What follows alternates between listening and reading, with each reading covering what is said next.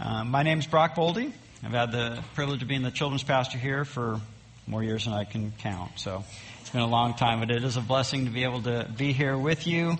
If you're joining us for the first time or you've been gone for a while, let me just kind of catch you up to speed on what we're doing. We're working through a series entitled Who We Are, and it's the hope of the elders that as we work through this series that we will all be reminded of who Calvary Bible Church is and who we are to be about as we eagerly wait Christ's return. So thus far in our series, we've seen that Calvary Bible Church is to be a Bible-centered church, a worship-motivated church, a God-dependent church, as well as a mission-focused church. And each of these messages is on the church's website, calvarybiblechurch.org, or the abbreviation of thereof, and worth the time to listen to, or re-listen to if you have already listened to it. Which brings us to this morning's topic, and that is Calvary Bible Church is to be a love-expressing church. A love-expressing church. Now that sounds really nice, but what exactly does it mean? Because depending on who you talk to, love can mean a lot of different things to a lot of different people. A quick search on the internet produced these thought-provoking gems. Love is like water. We can fall in it, we can drown in it, and we can't live without it. Isn't that beautiful? Just brings a little tear to my eye just kind of thinking about it. There's this one. Love is like a butterfly. It settles upon you when you least expect it. Oh, it's so lovely. But this, love is like a river, never ending as it flows, but gets greater with time. Boom. But wait, there's more. This one's my favorite right here. Love is like jumping out of an airplane knowing that someone else has packed your chute. You pull the cord hoping that a canopy opens up, but it could very well be a packed full of, I can't even read this, of dirty laundry and a half-eaten cheese sandwich. That's love right there. I mean, that's it. Or love is like war. Easy to begin, but very hard to stop. And then how could we not end with this one? Love is like a tornado. Picks you up off your feet and sometimes takes half your house. Done. My work here is done. I don't need to explain it anymore, right? But that's not the only thing that we see. I mean, if you go through music has a lot to say about love and offers us some keen insights there. I mean, just listen to some of these titles. And I've tried to spread it out over a wide range of things. But going back to 1955, we have the Four Aces, which love is a many-splendored thing. All You Need Is Love from the Beatles in 1967. Love Will Keep Us Together. Come on, Captain and Tennille, 1975. Endless Love, Diana Ross and Lionel Richie, 1981. The Power of Love, Huey Lewis and the News, 1985. Addicted to Love, Glory of Love, Love Stinks, Love Bites, Can't Help Falling in Love, and Justin Bieber bringing us right into where our culture's at. Love yourself. Love yourself. Now the problem again with these cultural views and these ideas of love is that they see love really as being nothing more than some kind of an emotion. This feeling that just kind of consumes you, and thus it tends to override all logic and thinking. For all intents and purposes, our culture views love as this force that overwhelms them to the point that they are relegated to a victim status. Really kind of assaulted in some sense by this more powerful entity. What many attempt to classify as love, though, really can be classified in our culture as lust. Right? We see something that we desire, and we will do anything that we can to have it. We feel something that we've never felt before, and we will not be denied until our craving has been quenched. Brothers and sisters, this is not love. And although the culture we find ourselves living in attempts to define love in these ways, we cannot. We must not allow these false views regarding love to creep into our understanding of what true love really is. Our culture can't shape our understanding of God's Word. But instead, God's Word needs to enlighten and heighten our understanding of this culture that we find ourselves living in. Commentator Leon Morris offers these words when he says this. He says, because the Bible has some significant and distinctive things to say about love, we must guard against assuming that we know all about love so that we make the Bible parrot our ideas. It is important that we let Scripture speak for itself. We must go on to ask how its ideas affect our understanding of love and our attempts to show love to others. See, love is plastered all throughout the pages of Scripture, and if we bring a wrong or faulty understanding of what love really is, well, then we put ourselves in danger of missing one of the most significant doctrines to be found in the pages of Scripture. Listen to but a few of the verses that call upon us to love. Jesus spoke these words in response to the Pharisee lawyer's question regarding the greatest commandment in Matthew 22:37-40. It says, "You shall love the Lord your God with all your heart and with all your soul and with all your mind. This is the great and foremost commandment. The second is like it. You shall love your neighbor as yourself." On these two commandments depend the whole law and the prophets. On the night of his betrayal, Jesus spoke these words to his disciples in John 14:21. He says this, "He who has my commandments and keeps them is the one who loves me. And he who loves me will be loved by my Father, and I will love him and will disclose myself to him." Peter, in writing to the persecuted and afflicted church, penned these words in 1 Peter 4:8. "Above all, keep fervent in your love for one another, because love covers a multitude of sins." The Apostle John, in an attempt to combat the false teachers of his day, wrote in 1 John 4:7-8, "Beloved, let us love one another, for love is from God, and everyone who loves is born of God and knows God. The one who does not love does not know God, for God is love." And I could stand up here and I could give you verse after verse, but I trust that you get the idea that these verses are beginning to point us to see the significance and the importance of love. Now, the Greeks had 4 different words to help them to differentiate between the different types of love. We, however, do not have this luxury in the English language. And as a result, we can bring a rather confused and a convoluted understanding to our reading of God's Word. We need to fight against this because true biblical love is much purer. It's much deeper. It's much more life-altering than any of us are understanding it to be. And we need to make sure that we get a handle on this. In a culture that finds us using the word love to describe our feelings about coffee, a movie, or even our pets, it's easy to see the uninspiring effect it can have when we come to the Bible and we read about the love that you and I are to have towards one another, towards God and one another. So my goal this morning is to challenge all of that. My goal this morning is to help each of us to better grasp the meaning of real, biblical, genuine love. A love that is grounded in the pages of Scriptures rather than formulated in the hearts of a culture, all in an effort to remind us that Calvary Bible Church is to be a love-expressing church.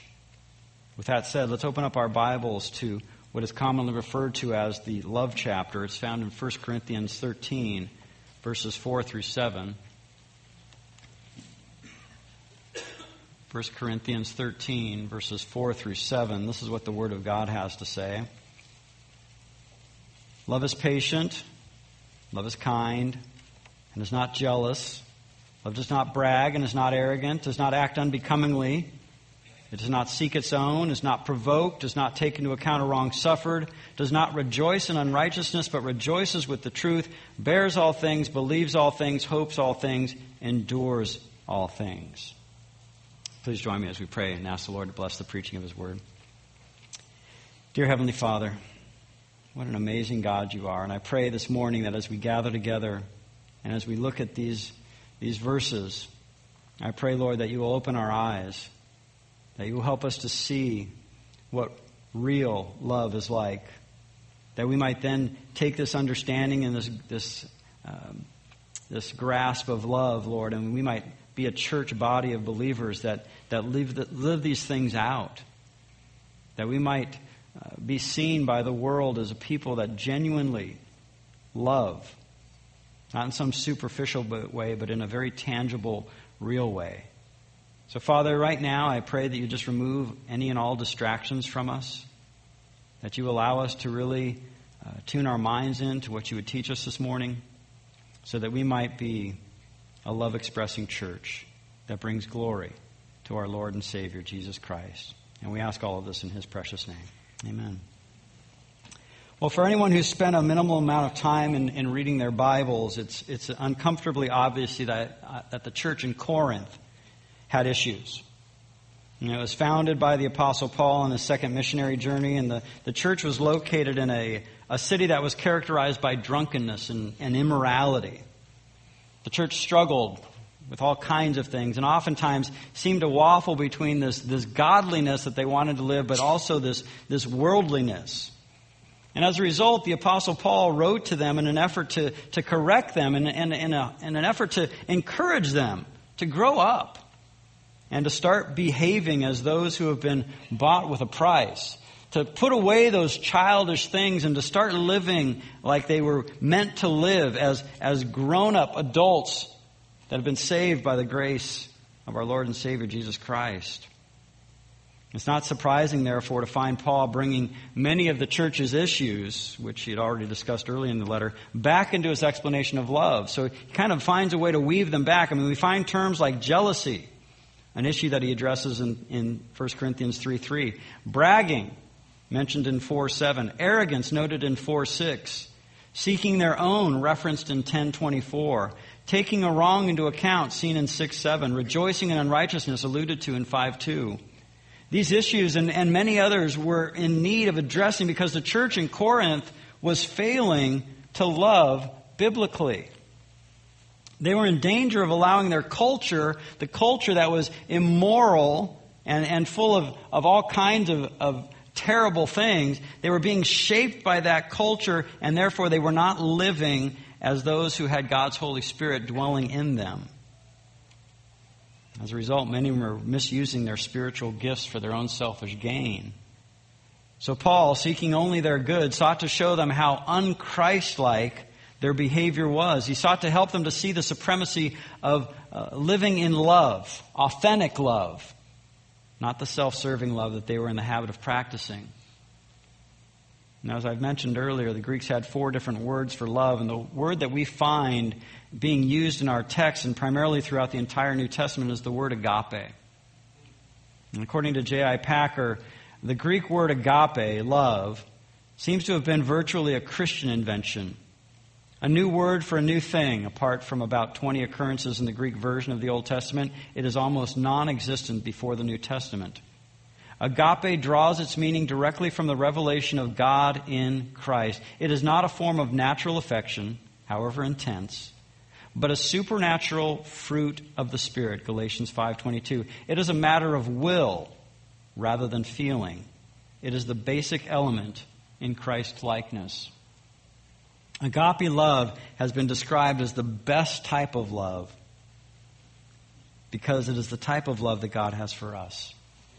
It's the type of love that no man in his natural inclination is willing to practice apart from the enabling work of the Holy Spirit. So unless the Holy Spirit is working in you, you cannot really demonstrate this agape type love. Agape love at its purest and its noblest is a love that comes from God's Holy Spirit dwelling in us. It is the love that God has shown to us. It is real love.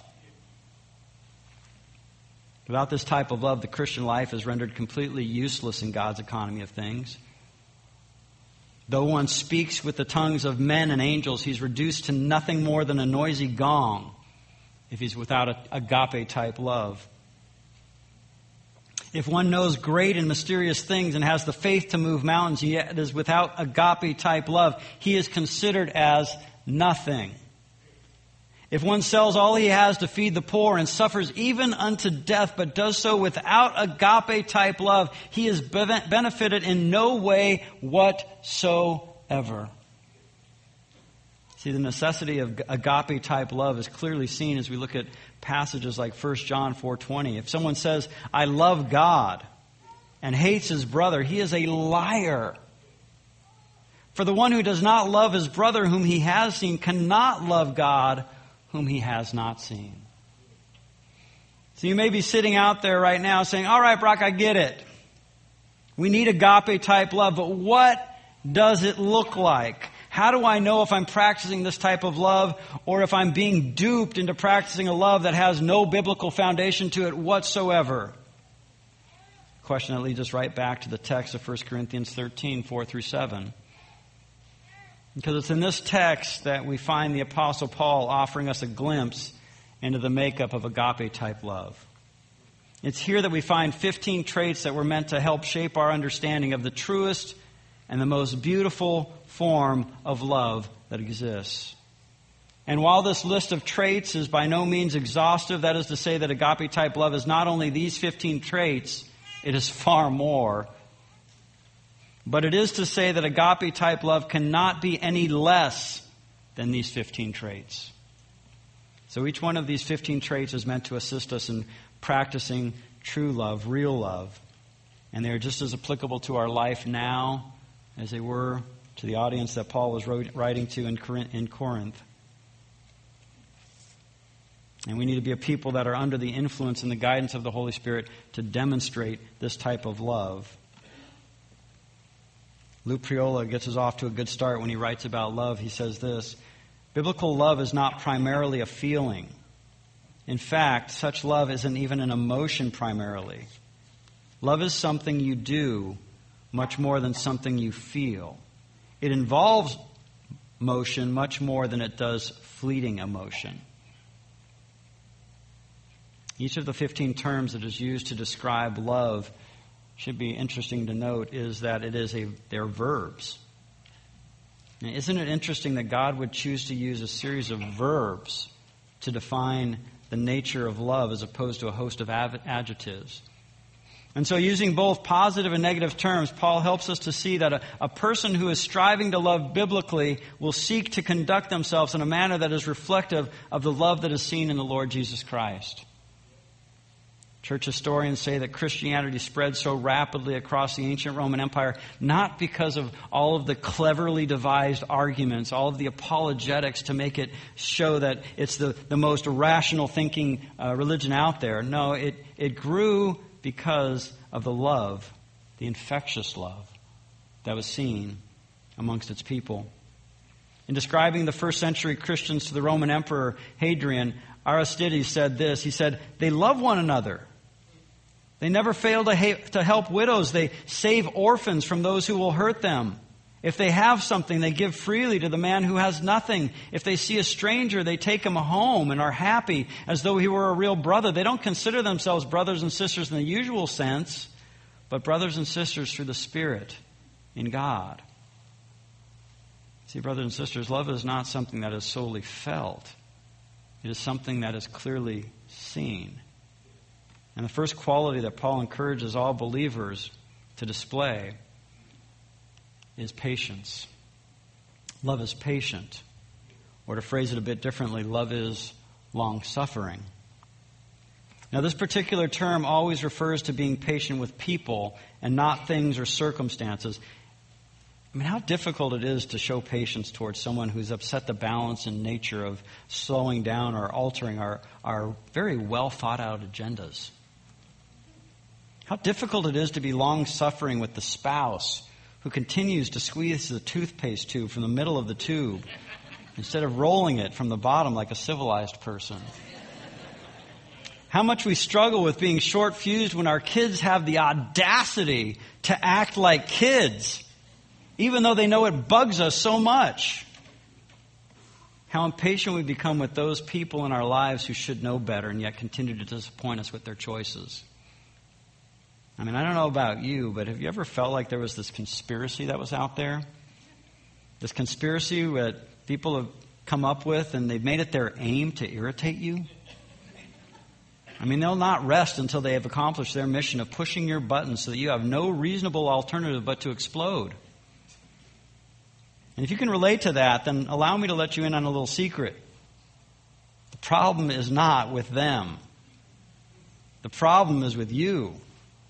The problem is that you are failing to love as God's Word calls you to love. You are failing to love as the one whom you are claiming to follow has loved.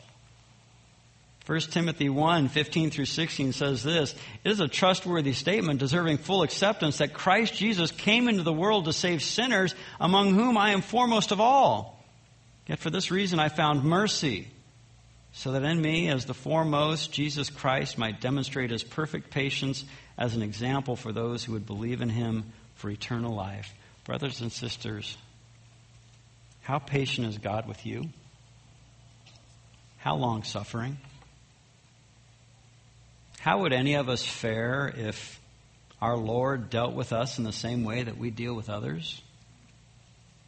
Would you even be here today? Would you still be alive? But let's take this one step further, for this is where the Word of God takes it. Are you patient with those who purposefully injure or attack you? With those who might be considered your enemies? The neighbor who's always griping and complaining about you and your inconsiderate ways. That coworker who's continually slandering you in your work. The Christian's called to love his enemies. He's called to long-suffering as he trusts the Lord to right the wrong, to fix that which is broken, realizing that God's timing is not always our timing. Psalm 94, Psalm chapter 90, verse 4 reminds us of this. "For 1,000 years are but a day to the Lord." See, love is patient. And it's the patience of God that has done a great work in us. The next quality that we see in our list of verbs concerning love is kindness. Love is kind. Love is kind. To think of a love without kindness is to think of spring without flowers. Now, I love this time of year where you get all of these blooms. But imagine spring coming and there being no flowers. Well, that's kind of love without kindness. Kindness has a type of influence that makes everything it touches better and brighter. And yet, many professing believers are anything but kind. Oh, they may be orthodox, all right. They have their doctrine down. They know their creeds, and yet they lack kindness. They speak truth, but it is a truth that has not been seasoned with grace such that it benefits the hearer. William Barclay comments that so much Christianity is good but unkind. There was no more religious a man than Philip II of Spain, and yet he founded the Spanish Inquisition and thought he was serving God by massacring those who thought differently from him. You see, many are quick to speak the truth, and yet they do it without taking into consideration the kindness of love. When you deal with non-believers or people that you're not even sure where they're at spiritually, are you kind? Are you? In our hatred for sin and the injustices that we daily see going on in our world, if we're not careful, you and I can forget about the kindness of God. We can forget about the gracious truth of Romans 2:4, where it says, "Or do you think lightly of the riches of his kindness and tolerance and patience, not knowing that the kindness of God leads you to repentance?" You see, it's God's kindness that leads us to repentance. It's not his wrath. It's his kindness. And likewise, it's going to be your loving kindness to others that will enable them to see their need for Jesus. It will be our agape-type love that will show them the greatness of our Lord and Savior, not our demands of purity and justice. Love is kind. The next 8 qualities that we find regarding love are expressed in a negative manner. That is, we're told what love isn't or doesn't do. First on this list of negatives is the fact that love is not jealous. Love is not jealous. The word jealous here can be used in both a positive or a negative way. Positively, this word means zeal or enthusiasm. Negatively, though, it generates a wrong feeling about the good fortunes of another and is usually described with words like envy and bitterness. You know, each of us has experienced these feelings as we've watched others get the praise and the attention that we so desperately want. We've felt resentment over the fact that God didn't make us a certain way, that he didn't make us as attractive as so-and-so, and he didn't give us the dynamic testimony of this person, that he didn't endow us with some spiritual gifts of that person, that he didn't afford us the same opportunities in life as he did this person. I mean, the list could go on, and we're all very natural at seeing that which we don't have instead of praising God for what we do have. And really, jealousy is the desire to have something for yourself that somebody else has. It's failing to be content with what you have and becoming embittered over your perceived lack of that which others possess. The story is told of how the devil was crossing the Libyan desert when he met a number of his people tormenting a holy hermit. They tried to involve the hermit in sins of the flesh, tempting him in every way they knew to do, but to no avail. Steadfastly, the sainted man shook off all their suggestions. Finally, after watching their failure in disgust, the devil whispered to the tempters, "What you do is too crude. Permit me one moment." Then the devil whispered to the holy man, "Your brother has just been made Bishop of Alexandria." And a scowl of malignant jealousy at once crowded the serene face of the hermit. "That," said the devil to his imps, "is the sort of thing which I should recommend." You know, if some of you spent as much time utilizing what God has entrusted to your care as you do thinking about what He's entrusted to somebody else's, I'm confident the Calvary Bible Church would be a completely different church. Love is not jealous. And we need to make sure that we are not either. Next on the list, love does not brag. Love does not brag. Maybe we left one out on there, but we'll get to that. Love does not brag is the next one. This simply means that the person who truly loves does not put himself on display. In other words, they get the fact that it's not all about them. In fact, they realize that it's not about them at all. It's amazing how quickly some of us are to brag about things that we really don't have much control over. You know, earlier in his letter to the church in Corinth, the Apostle Paul wrote these words, "For who regards you as superior? What do you have that you did not receive? And if you did receive it, why do you boast as if you had not received it?" 1 Corinthians 4:7. What do any of us have that we did not receive from God? The fact that you have legs that can walk, eyes that can see, ears that can hear, hands that can hold, minds that can think. These are all things that we have absolutely no control over in our own lives, and yet they're vitally important in shaping who and what we are. The only thing that any of us should ever seek to boast about if we are Christians is Jesus Christ. Not in any way boasting about our having the sense to choose Him, but rather in His amazing choice of us. That while we were yet sinners, Christ died for us. This is truly amazing. This is something that's worthy of boasting about. Who cares about how smart you are? There are smarter people that are suffering in hell right now. Who cares about how beautiful you are? There are more beautiful people than you waiting and rotting in hell right now. Who cares how athletic or musical you are? There are greater athletes and musicians that are being tormented in hell right now. Brothers and sisters, real love does not seek to draw the applause of men by bragging about one's accomplishments. True love does not seek to grab the spotlight so that it can tell others how wonderful it thinks it is. Now, love does not brag. This brings us to our next point. Love is not arrogant. It is not arrogant. This is a term that is closely related to bragging, but whereas bragging is something that we say, arrogance is more of an attitude that we possess. An arrogant person is one who thinks more highly of himself than he ought to. This type of person has an inflated view of themselves, and they feel like they have a greater impact on the world than they actually do. An arrogant person can easily be of the mindset that God sure is fortunate to have somebody like me. An arrogant person tends to forget that God is so much bigger than they are. You know, Elijah, as great a man of God as he was, had an attitude of arrogance when he shared with the Lord that he was the only one left in Israel that was zealous for him. But God had news for Elijah, didn't He? As He gave him the instructions about what was about to happen. In 1 Kings 19:18, God tells the mighty prophet, "Yet I will leave 7,000 in Israel, all the knees that have not bowed to Baal and every mouth that has not kissed him." You see, Elijah had given himself too much prominence. He had said, "God, I am the only one I'm it. Nobody else has a zeal for you like I do. There's nobody else left, God. Nobody else in Israel. They've all deserted you to follow after Baal, but not me. But what does God tell him? God said, I still have 7,000 other servants that were being faithful. And they're going to continue to be faithful to their calling. Because I am a God that doesn't just need one man.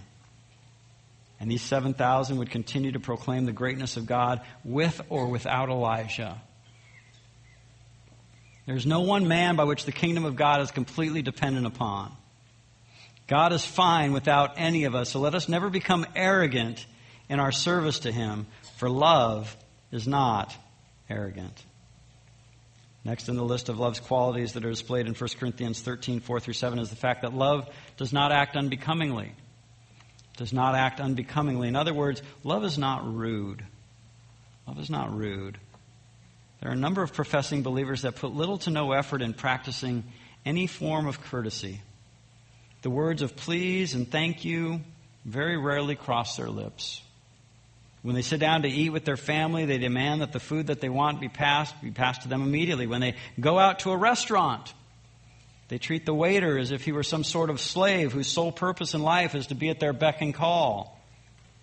There are no pleases or thank yous because in their minds that person is simply doing their job. They're getting paid to do a job and they're going to take care of me the way that I demand them to take care of me. They don't deserve a please or a thank you.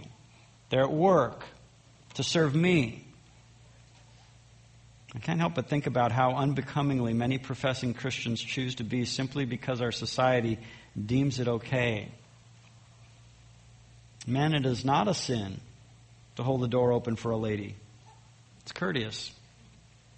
Husbands, it's actually a good thing if you make it a point to get your wife's door for her. Odds are you did it when you were trying to show her what a great husband you'd make, so keep doing it.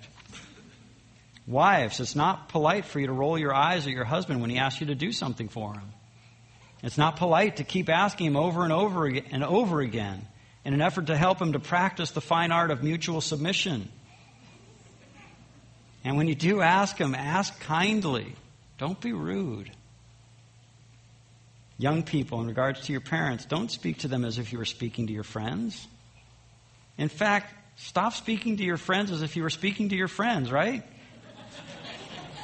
And don't even get me started with siblings. I mean, some of you are just flat out rude.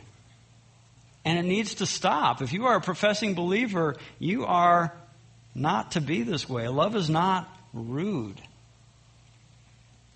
The next thing we find out about love is that it does not seek its own. It does not seek its own. You know, you and I live in a nation whereby the Declaration of Independence tells us that every man is endowed with certain unalienable rights. And I have a deep appreciation for these so-called rights and yet fear that they have allowed many to seek their own interest. May I be so bold as to say that if you are a Christian, you do not have a right to all of your rights. No true Christian who is seeking to love God and his neighbor can fully exercise his rights or liberties, because the more that you love God and the more that you love your neighbor, the less selfish you will be. Paul makes this point perfectly clear in an earlier section of this letter in 1 Corinthians. In a section whereby he's talking about the eating of meats sacrificed to idols, he writes in chapter 8, verse 8 and 9, "But food will not commend us to God. We are neither the worse if we do not eat, nor the better if we do eat, but take care that this liberty of yours does not somehow become a stumbling block to the weak." You see, the selfish person is not concerned for the welfare of others. He only thinks of himself. His thoughts never wander far from his wants, his needs, or his rights. Selfishness is a terrible monster that you must go to battle with each and every day. Marriages are falling apart all around us because husbands and wives are failing to see how self-focused they are becoming. She doesn't respect me. He doesn't take the time to lead me. She doesn't care about meeting my physical needs. He doesn't know how to communicate with me. See, these are real issues. And clearly they need to be dealt with. But they need to be dealt with in love. It's really easy to see the faults in other people and really hard to see the faults in ourselves. See, our selfishness blinds us to the fact that we are part of the problem. that much of what we are doing is being done in selfishness and empty conceit. Our focus is so inward, my wants, right? My desires, that we fail to consider that which is best for those around us. But notice again what our text says. Love does not seek its own. Next up we have, love is not provoked. Love is not provoked. True Christian love never uses the sin of another as an excuse to sin. We may try to, but in the end, we see the futility of it. When somebody sins against us, the natural human response is to want to retaliate. We want blood. The Old Testament law that was to govern the nation of Israel even made allowances for this, and some of us that love this, we love to go to those Old Testament references. But then Jesus came along. And Jesus taught his disciples something completely different, something that would be completely alter their natural way of thinking. He taught them to love their enemies and to pray for those who persecuted them. In fact, the Apostle Paul echoed these thoughts in Romans 12:17. He says, never pay back evil for evil to anyone. When someone sins against us, we are not to pay them back in kind. Instead, we are to pay them back in kindness. Some of you are easily provoked and quickly respond in anger. This is not how God has called us to live. Not love, real love, is not provoked. Moving along, we find the next quality of love, that being love does not take into account a wrong suffered. Love does not take into account a wrong suffered. This simply means that love does not keep a record of wrongs done. It is forgiving. It has been said of Abraham Lincoln that he never forgot a kindness and never remembered a wrong. The unwillingness to forgive those who have sinned against you is a tragic thing. I fear for the souls of those with unforgiving spirits, for I cannot help but wonder how little they grasp the magnitude of their own sins before a holy God. I cannot help but fear that they have missed the good news of having their sins forgiven, that they are in some way thinking that their sins are not so bad as to warrant hell. Anyone who is willing to receive God's forgiveness for their sins and yet not grant forgiveness to those who sin against him is the greatest hypocrite that the world could ever see. Love could and should keep a record of creditors, but it must never keep a record of its debtors. Since Christians are the most forgiven people in the world, their sins are removed biblically, right? As far as the east is from the west. They are hurled into the depths of the sea. They are hidden behind God's back. Since we have received such great forgiveness, Christians need to be the most forgiving people in the world. Love does not take into account a wrong suffered. Which brings us to the last of the negatively stated qualities about love. It does not rejoice in unrighteousness. Love finds no pleasure in the presence of sin, whether it be in our own lives or in the lives of others. Some Christians find it stimulating to talk about the failures and the faults of other Christians. It's almost as if they delight in the fact that sin has reared its ugly head so that they have something to talk about. William Barclay got it right when he wrote this. He says, "It is one of the queer traits of human nature that very often we prefer to hear of the misfortune of others rather than of their good fortune. It is much easier to weep with them that weep than to rejoice with those who rejoice." You see, too many professing believers find too much pleasure in the hearing and telling of others' moral failures. Love does not rejoice in unrighteousness. So that takes us through our negative list. Now we're going to jump back over to the positive list of what love is and what love does. And we got the last 5 that we're going to try to work through really quick. And here's the first one. Love rejoices with the truth. Love rejoices with the truth. Riding on the heels of not rejoicing and prevailing of sin, Paul wants us to see that love delights in the sharing of that which is good and true. Where there is Christian love, there is truth, and it makes the believer's heart glad. God's Word calls us to walk in truth, according to 2 John 4. And as we do this, there is much joy. When a Christian is basking in that which is true, the reading of God's Word, the intimacy of prayer with God, the fellowship with other believers, his life is as it should be, and it does his soul good. To be absent from these things is to be away from that which is true, and this can only lead us to despair. Love longs to be surrounded with truth. It delights to be in truth's presence. Brothers and sisters, if your joy is in the things of this world, the things that are passing away, then I urge you to examine your life to see if you are truly living in faith. If we are genuine believers, then we will seek to be around others that love God and love His truth. Love rejoices with the truth. Next, we find that love bears all things. Love bears all things. This simply means that love is able to patiently endure any insult, wrongdoing, hardship, or burden that may be brought upon you by someone other than yourself. It could also have the sense of covering, whereby it seeks to protect others from harm. If this is the case, then we need to understand that sin is never protected, only the sinner. 1 Peter 4:8 reminds us of this truth, that love covers a multitude of sins.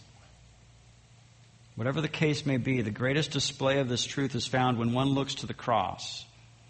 Because it's at the cross that we find Jesus bearing the full weight of our sins.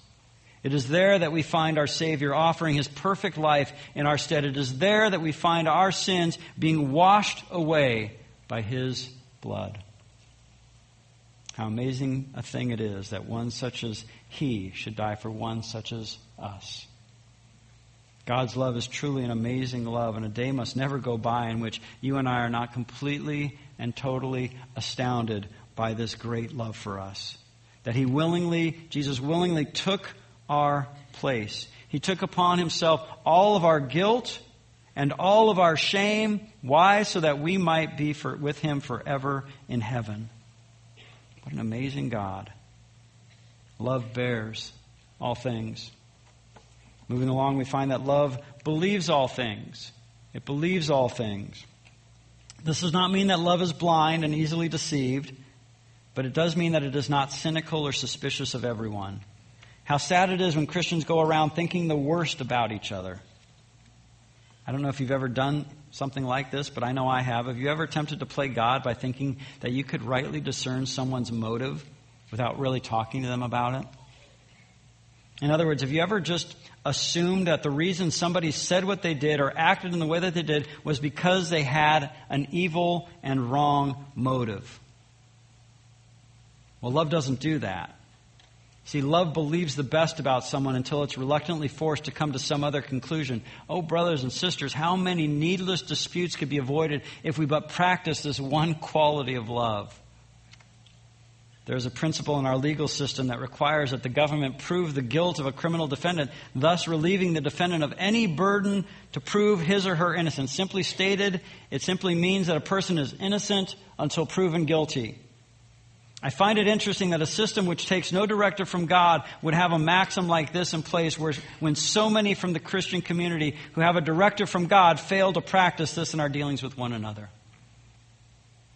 I don't know if we become jaded because of the countless failings of those in whom we have placed our trust, but the bottom line is that love requires Christians to believe the best about each other. And when people fail, and they will,